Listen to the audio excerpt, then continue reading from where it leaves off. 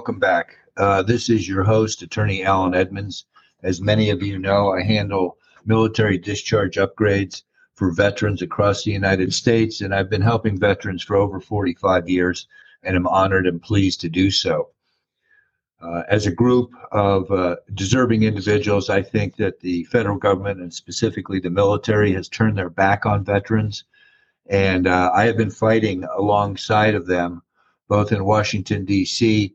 and across the United States, to improve their lives and improve their discharges. And today's podcast is indeed about discharge review board procedures and certain aspects of the process that you should all know. I have been lobbying in Washington, D.C., both with the White House and Congress about important changes in the process. I'm a firm believer that there should be automatic upgrades for discharge upgrades. I think that after a period of time, the veteran has suffered enough, and I'm trying to get Congress and the White House on board with looking at this tragedy that has been going on for decades, how negative discharges are harming thousands and thousands of veterans, men and women that entered the service, fought for this country, and then made one simple mistake. Maybe they were AWOL or UA. Maybe they smoked a marijuana cigarette. Any number of minor infractions, and then they get a negative discharge such as no TH, and it ruins their lives. It ruins their lives for years and years and years, and they try and seek relief through the Navy Discharge Review Board or the Army Discharge Review Board, and they're confronted with archaic evaluations and archaic measures that are employed against them from succeeding. So this office, this law firm, the Edmonds Law Firm, you can reach me at 800-481-2526. We appear before the Discharge Review Board on a regular basis, and we've been helping people across the United States with their discharges. There are key deadlines, a 15-year deadline for the Discharge Review Board. If you miss it, there are other options through the Board of Corrections. You can call us at 800-481-2526 to find out about that. I'm happy to say that the Discharge Review Board is allowing me to have a voice, and they're considering some of the recommendations I'm making. And my goal is to bring the organization, the Discharge Review Boards, both Army, Navy, into 2023 with modern thinking, appropriate management, but more importantly, a comprehensive understanding of rehabilitation. It's my belief that the Discharge Review Board has an opportunity to help veterans and families in the rehabilitation effort. They can do this by upgrading a discharge when it's appropriate. I'm not saying that every single discharge should be upgraded. The majority should, and that's not the case today. Today, the majority are not upgraded, and it's a function of these boards being overworked, understaffed, and also applying standards or criteria that, in my opinion, are outdated and do not reflect contemporary modern thinking. The case I want to talk about involves a Lance Corporal from the United States Marine Corps, and he came to my office after he had been turned down by other law firms.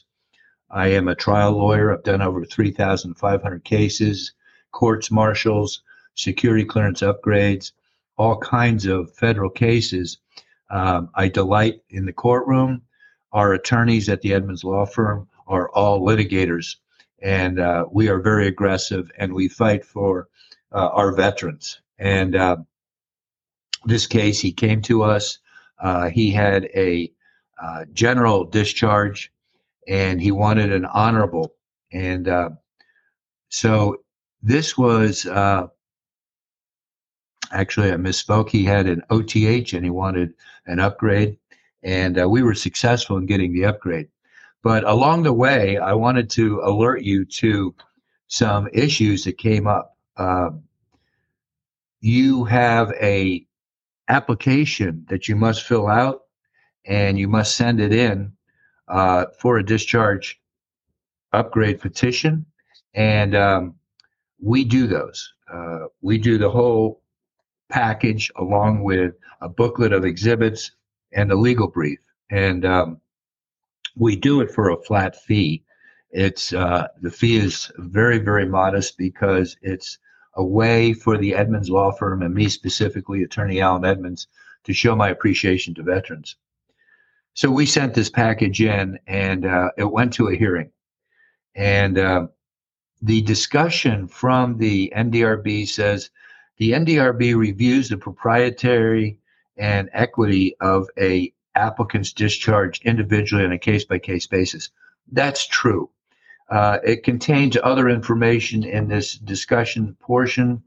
It says that the board considers the standards for determining characterization of service, where an honorable characterization of service is warranted, when the quality of a member's service generally meets the standard of acceptable conduct and performance.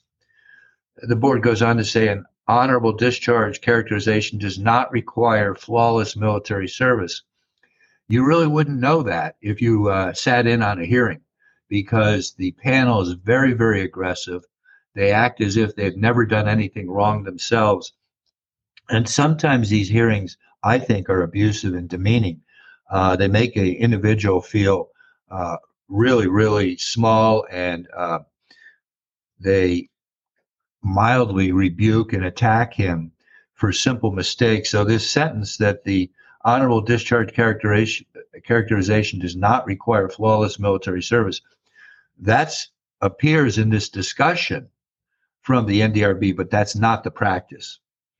Then it goes on to say a general under honorable condition discharge is warranted when the quality of the member's service has been honest, faithful, but significant negative aspects of the member's conduct or performance of duty outweigh the positive aspects of the member's service record.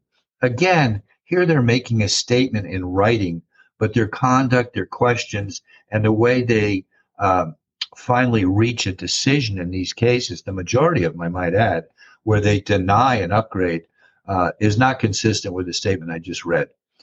The discussion goes on to say an other than honorable separation discharge is warranted when a member engages in conduct involving one or more acts of omissions that constitute a significant departure from the conduct expected of members of the naval service.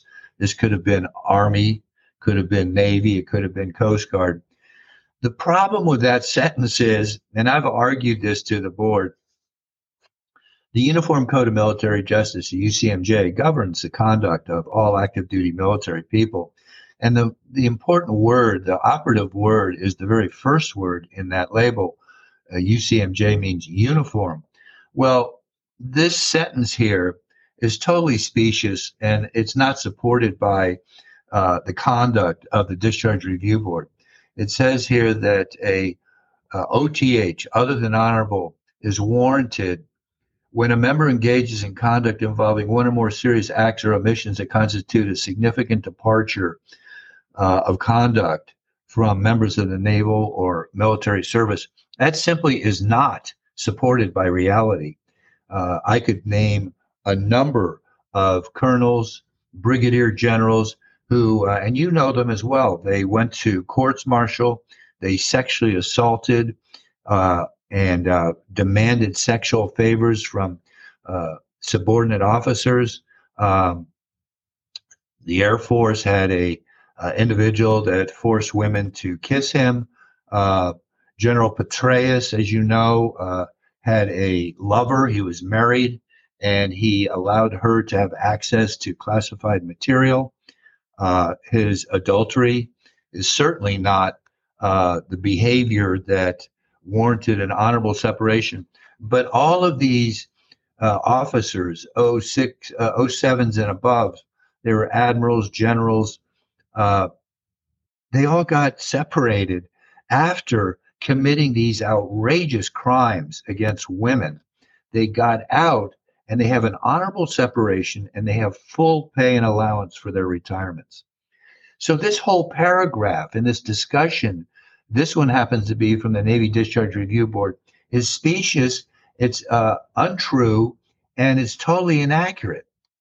And what they should say, if they want to make this correct, is these standards will apply only to enlisted and officers in any branch of the military. These standards will not apply, and in all likelihood, they will be given a honorable discharge or separation, no matter what they do. So that would make this paragraph accurate. But it's my experience, and it's going to be your experience when you go before the board. If you make the mistake of going without an attorney, how you get treated. As I said, the board has come around, and I'm going to give credit where credit's due. I have been battling the board, the Army Discharge Review Board, the Navy Discharge Review Board. I've been battling with them to treat applicants with dignity and respect, and that doesn't always occur. I've been battling with them that I've even suggested, and you can help me if you're a listener out there, you can help me and write your congressman and say there should be automatic upgrades of discharges after a period of time. And I have suggested that an OTH be automatically upgraded after 7 years, and a general under honorable discharge be automatically upgraded after 5 years, because this type of negative discharge characterization hurts an individual, and it hurts them every day of their life. They can't get certain VA benefits. They can't get educational benefits. They can't get security clearances if they have an OTH. They can't get certain jobs. At a recent hearing, my client testified that because he had an OTH for a single drug use, his pro-cons were 4.2 to 4.4. He was an outstanding Marine for several years, and he made one mistake when a superior enlisted person asked him to use drugs, and he went along with it, and then he got an OTH. He's been suffering with that OTH for 10 years, and that's the point here. These punitive discharges, these negative discharges, an OTH, a general under honorable, punish an individual, and it's the most insidious type of punishment I've ever seen. I've been a criminal lawyer for over 45 years. I've never seen punishments like this. It's crazy, and it's got to be changed.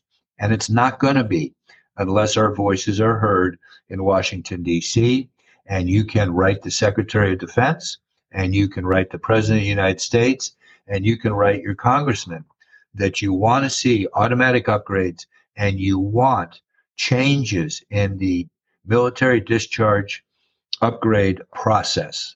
It's got to be fair. It's got to be changed. So that's what I wanted to talk to you about today. When you go to these hearings, buckle up, be ready, and have your case. We do these cases. We prepare a hearing notebook. It has numerous exhibits. It's a booklet which is indexed. We have a legal brief to discuss mitigation and why my client should get a discharge upgrade. And we present it in a very dignified way. I admit that sometimes there is an adversarial relationship between lawyers and the Discharge Review Board. Things do get contentious, but the board understands my passion, and the board understands that I am fighting for the veteran. And as I said, I've been doing this for a long, long time. So I hope you'll call me at 800-481-2526 if you have a military discharge upgrade question. And I hope that if you have to attend these hearings by yourself, I hope you'll be strong. And I hope you'll insist that you be treated with dignity. And be very, very careful. You have one bite out of the apple here, so to speak. You've got to put your best foot forward. And that's why taking an attorney, an experienced lawyer, into these hearings is absolutely beneficial. Even the board recommends that you come into the hearing with a lawyer. So again, this is Attorney Alan Edmonds. I'm delighted to do this podcast for you. You can also see other security clearance and military discharge upgrade videos on our YouTube channel at Edmonds Law. We are anxious to help people, and we look forward to your call. Thank you.